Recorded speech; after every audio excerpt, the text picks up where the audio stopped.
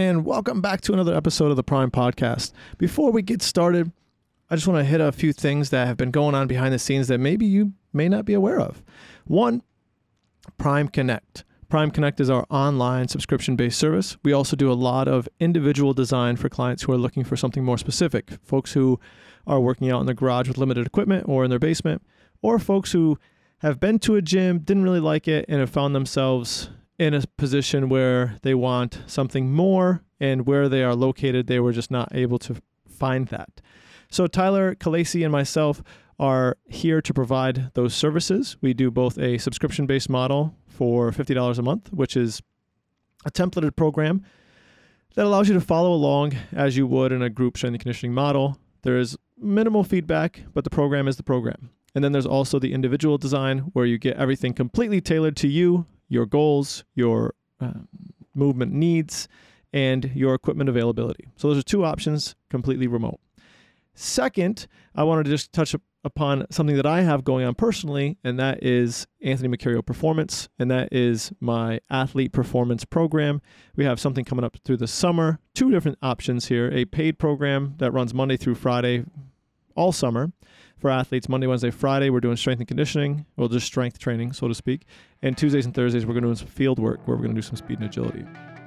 In addition to that, I'm also going to be running some free speed camps in the local area, Tuesdays and Thursday evenings, that are completely free and open. If you are local, reach out to me, check us out on Facebook, check us out on Instagram, and get it going. All right, on to the episode. Hey, let's go. Bet.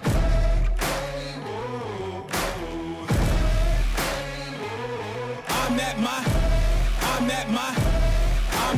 prime. All right. So this episode comes a little differently, as I am going to be here talking to myself.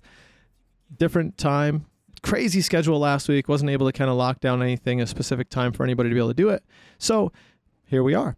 And a few weeks ago, we polled our members only Prime Movement Performance page.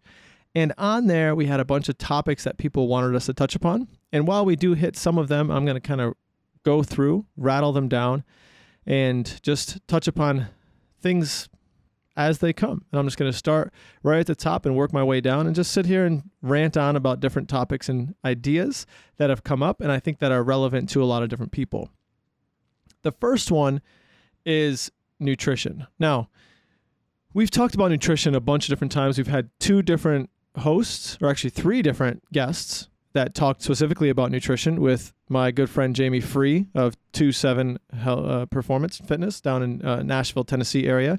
I played college football with him. Go back and listen to that episode. Outstanding.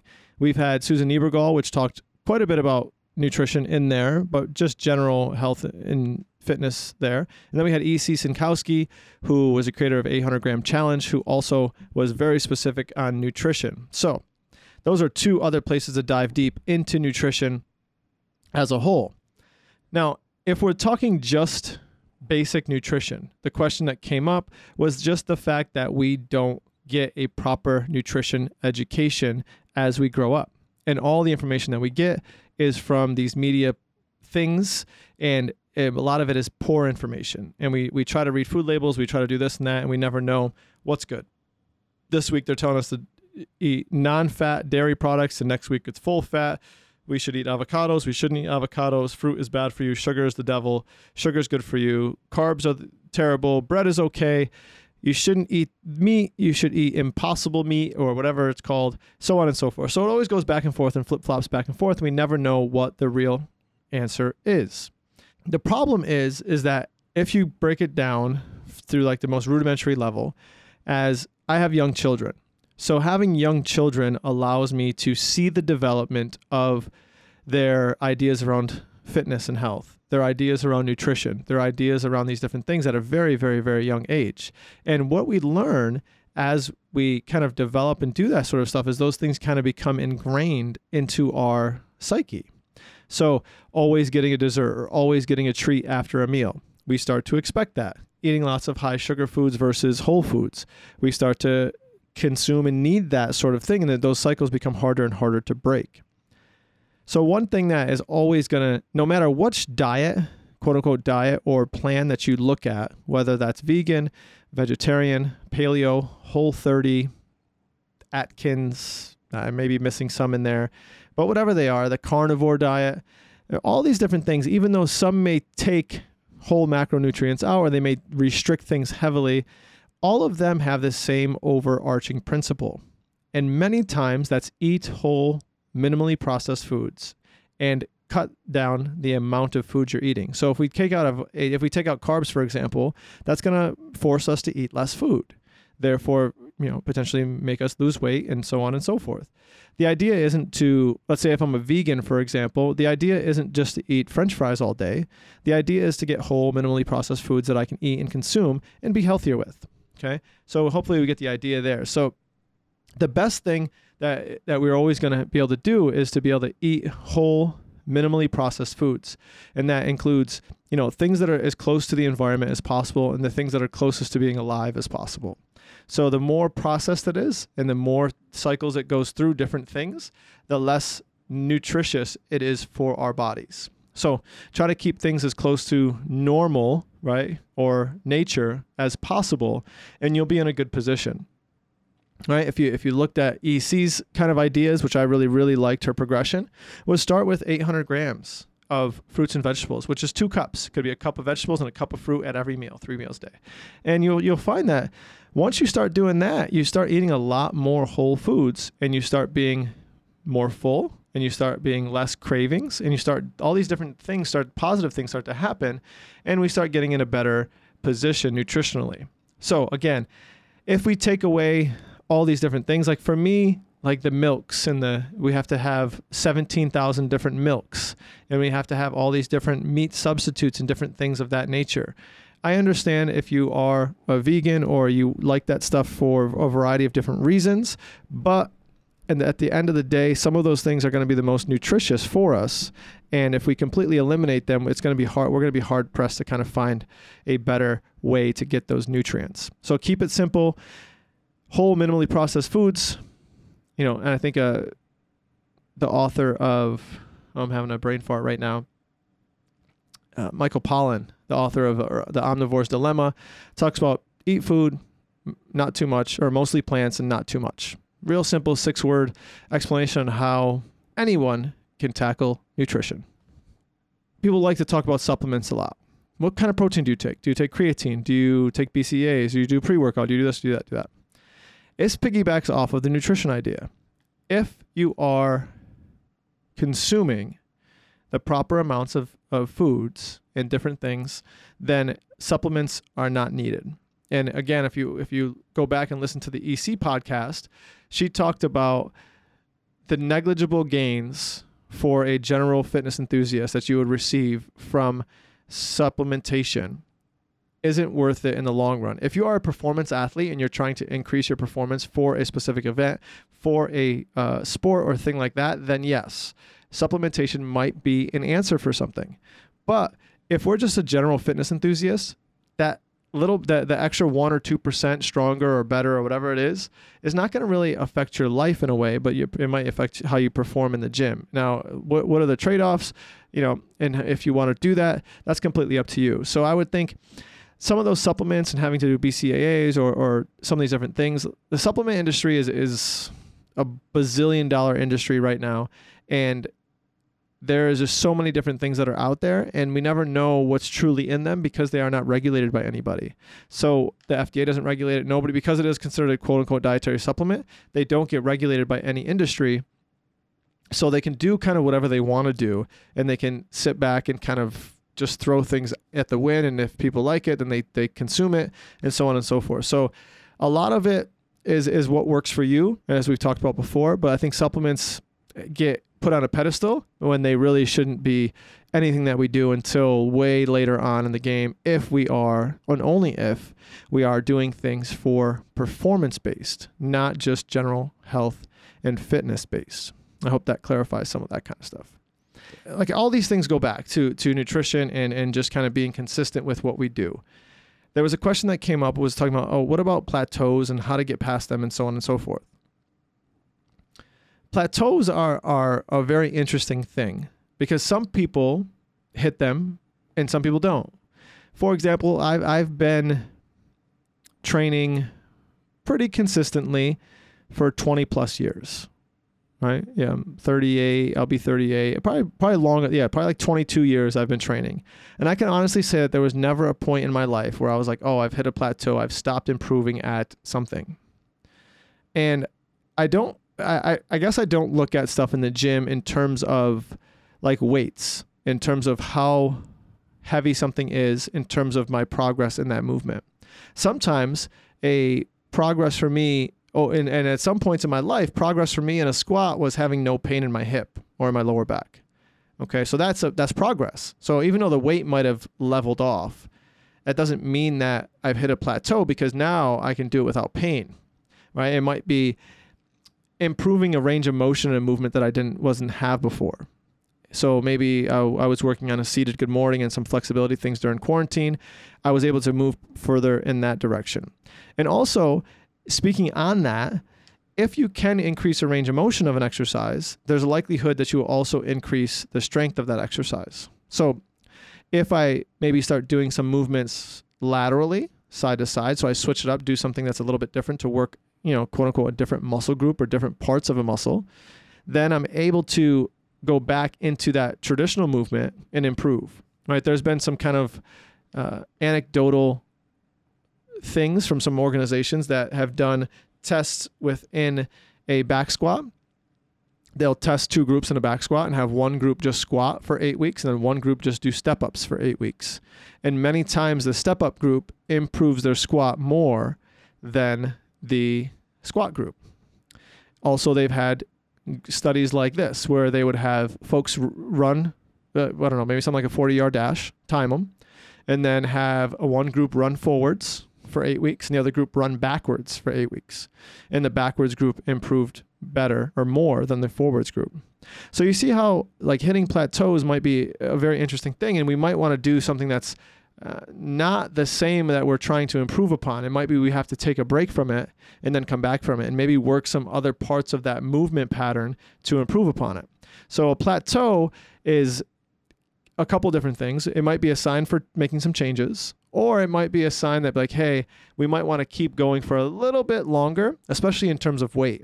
I think people if they're trying for weight loss, they hit a plateau really early, and if they lose too much too soon, and then there's more coming, but they give up too soon before they see the end result. So when you think about that, if let's say I lost 10 pounds really fast, I'm looking for 15, and then I get to that 10 pounds and it sits there for 2 weeks, and then I give up, and then I'm kind of like, oh, this is not happening. I've just plateaued or I leveled off. And then I stop doing whatever I was doing, and then all the weight might come back. But if I were to stick with it for another few weeks, that 5 pounds might have come off. So sometimes it's consistency, like sticking with it for a little bit longer, but also maybe switching things up in terms of if we've been on a plateau for a long time in the fitness realm, it might be time to kind of switch some movements up and try something a little bit different.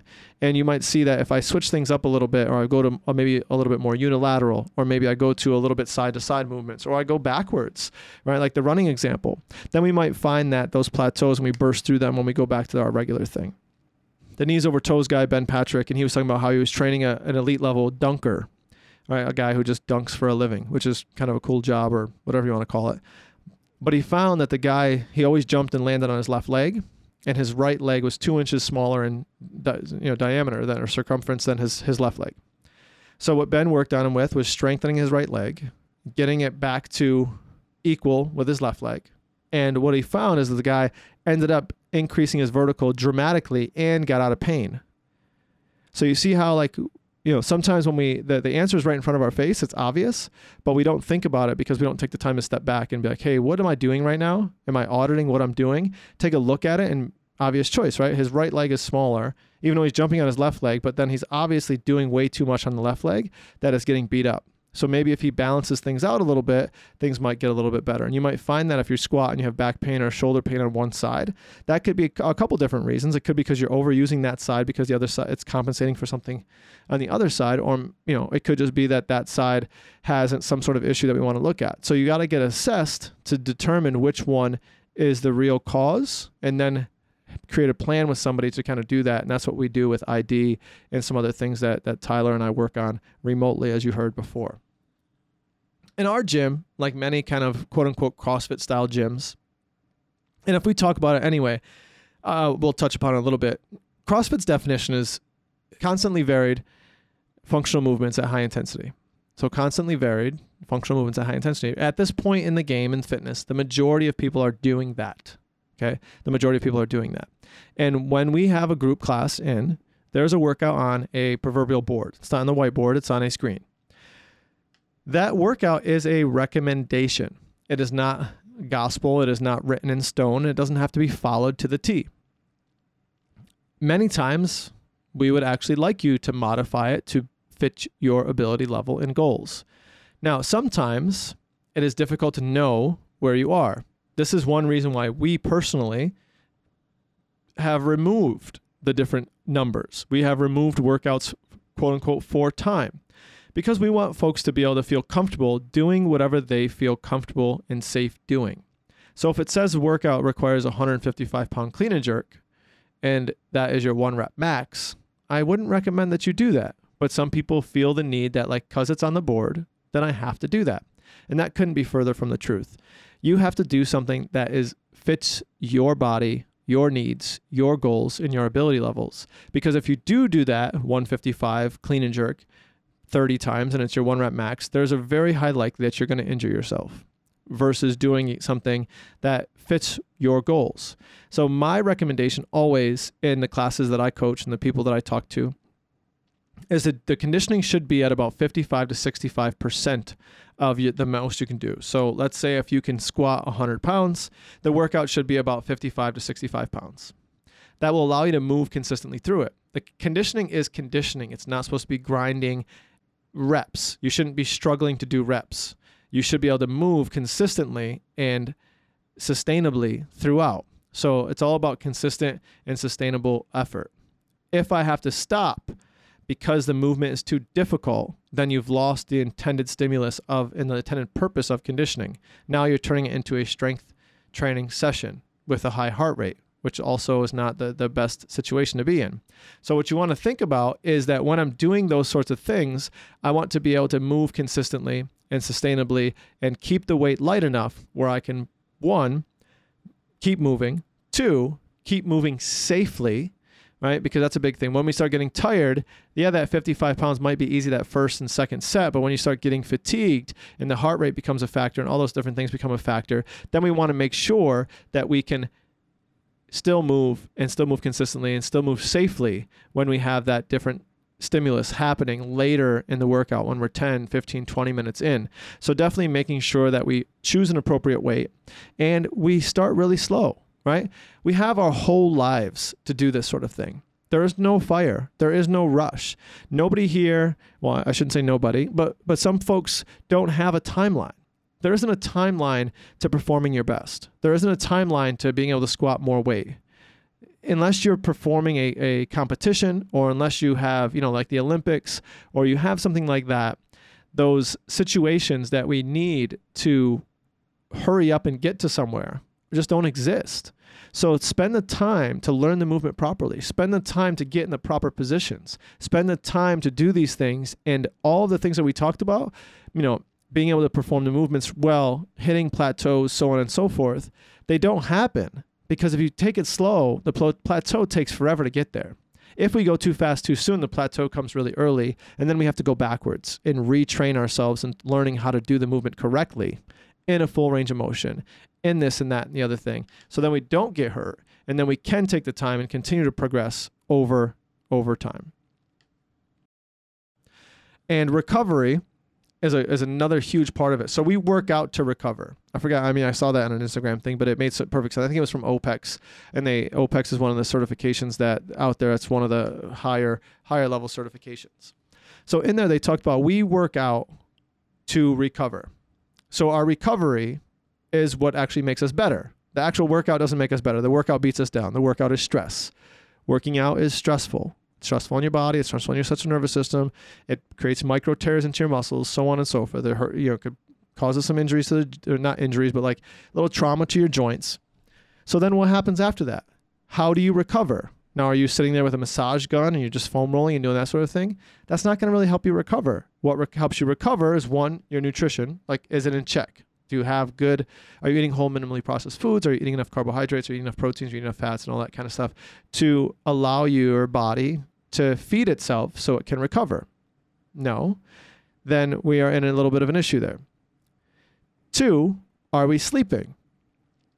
7 to 9 hours is the recommendation. In the book by Matthew Walker, Why We Sleep, they talk about after continued bouts of under 7 hours, like they talked about, some athletes, like the incidence of injury and pain and all that different negative health outcomes goes up exponentially.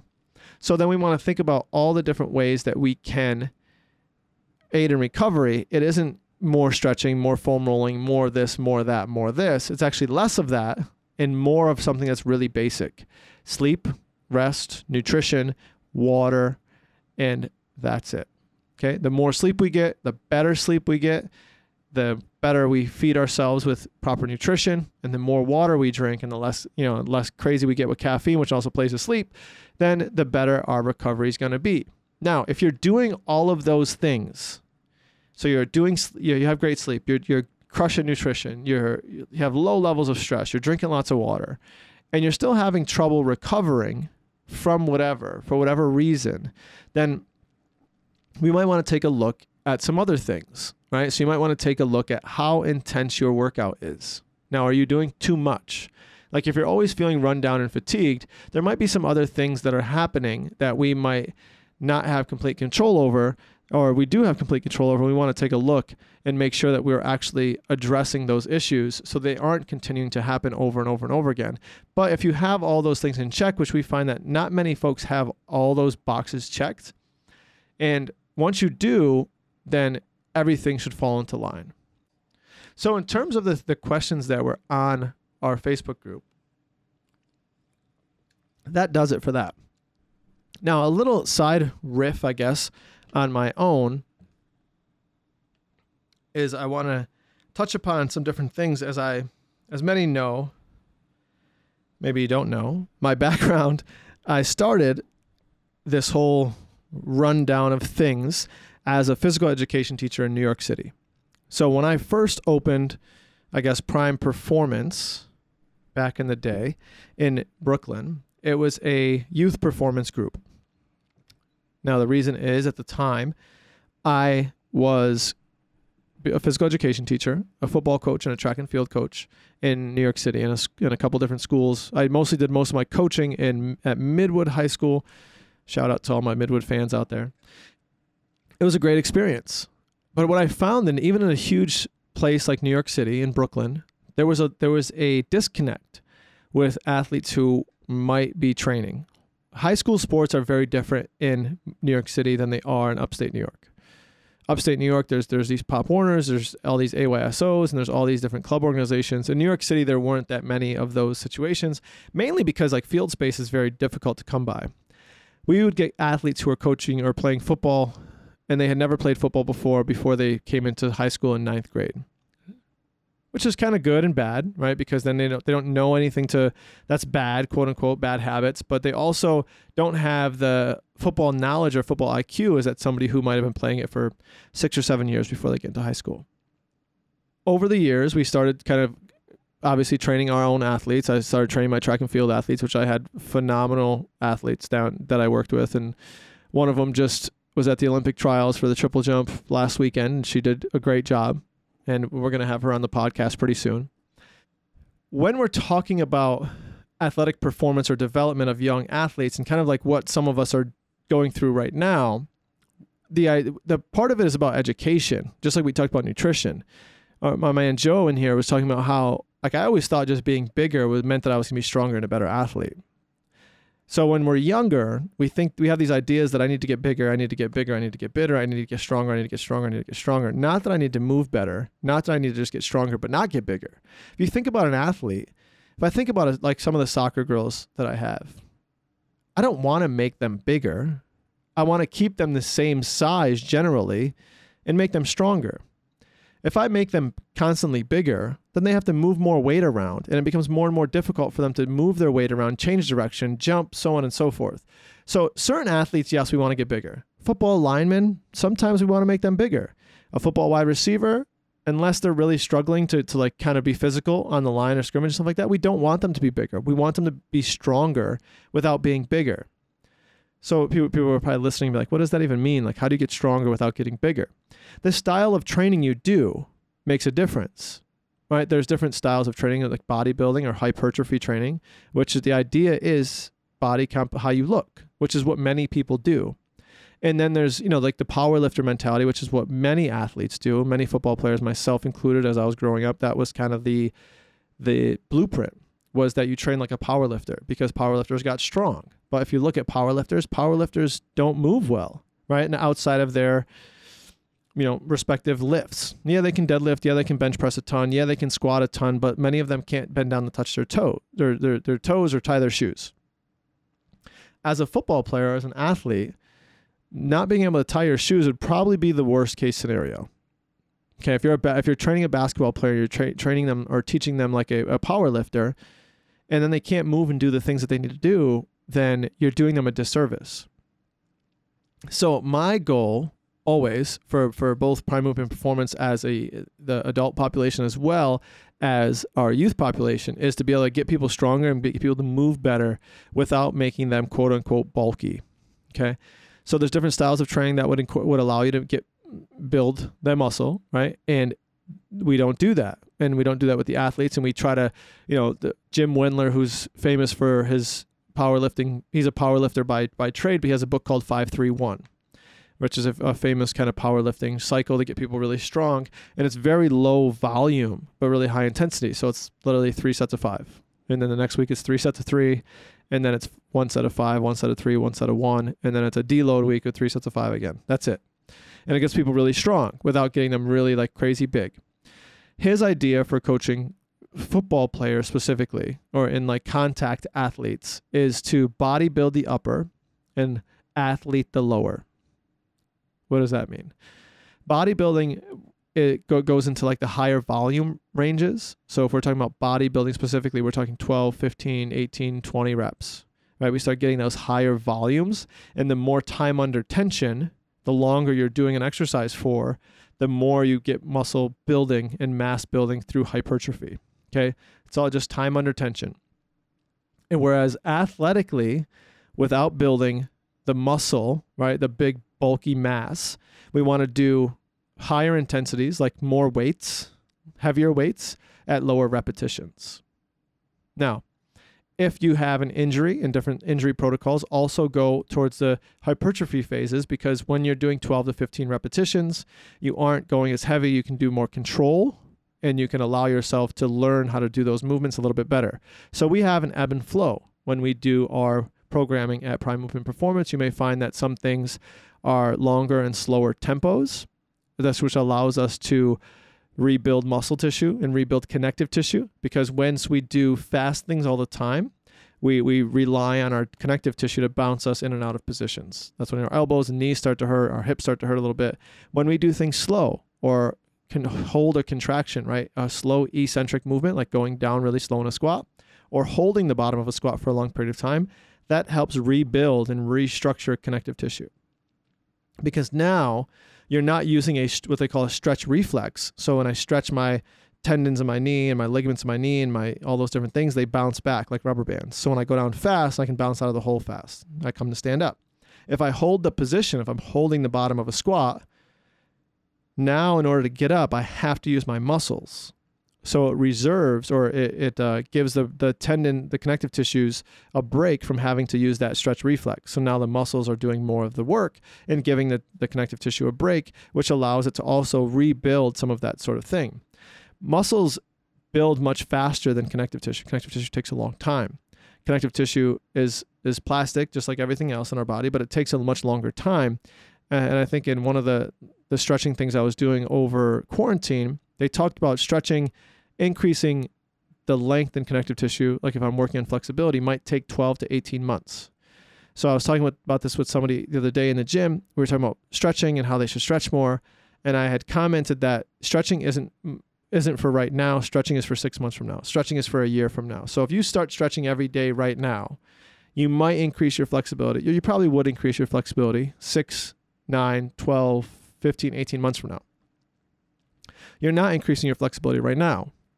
There are certain ways we can unlock certain things in our central nervous system. So when we foam roll and we get increased range of motion in our shoulder, increased range of motion, we didn't increase our flexibility. We've just allowed our central nervous system to relax a little bit to allow us to get into a deeper range of motion, which can be a good or bad thing depending on the situation. Now, if let's say we're working on a snatch or something like really dynamic overhead, and I've just got this newfound range of motion from rolling out my shoulder and doing these interesting shoulder mobility exercises, which now I can get my arm overhead, which I couldn't before. And then I go and throw a barbell in my hand and try to do this movement. But my body, my musculature isn't used to getting in that position, so it doesn't know what to do. And I potentially increase my risk for injury.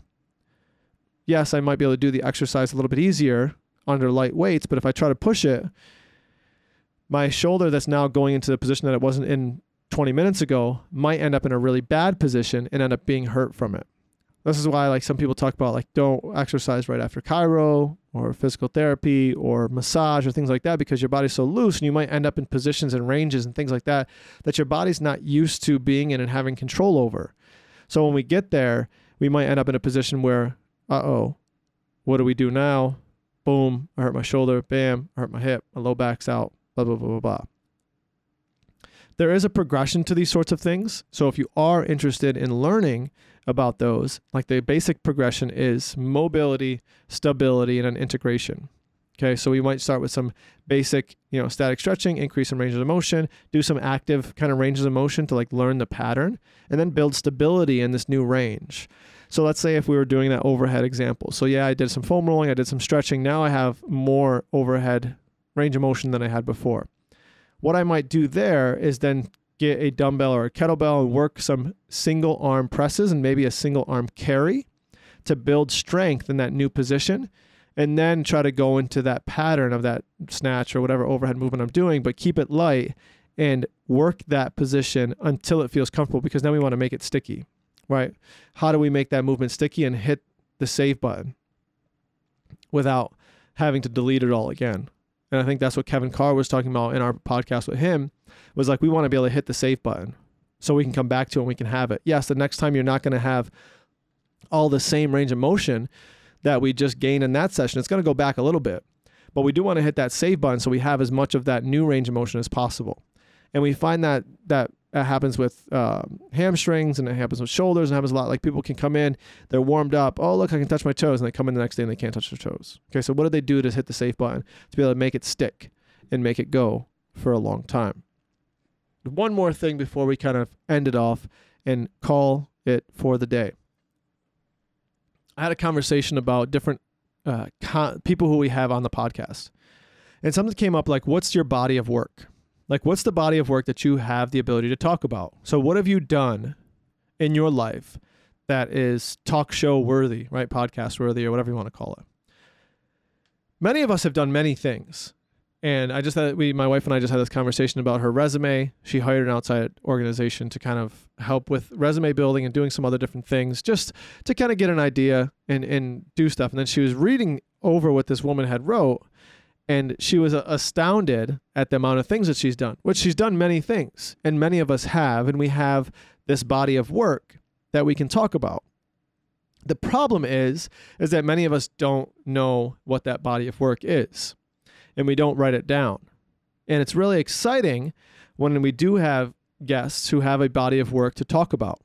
What I want to leave you with is, what is your body of work? Like, what have you done in your life, or what do you want to achieve in your life that will allow you to have something to talk about that is quote unquote podcast or talk show worthy, that is your body of work that you are proud of?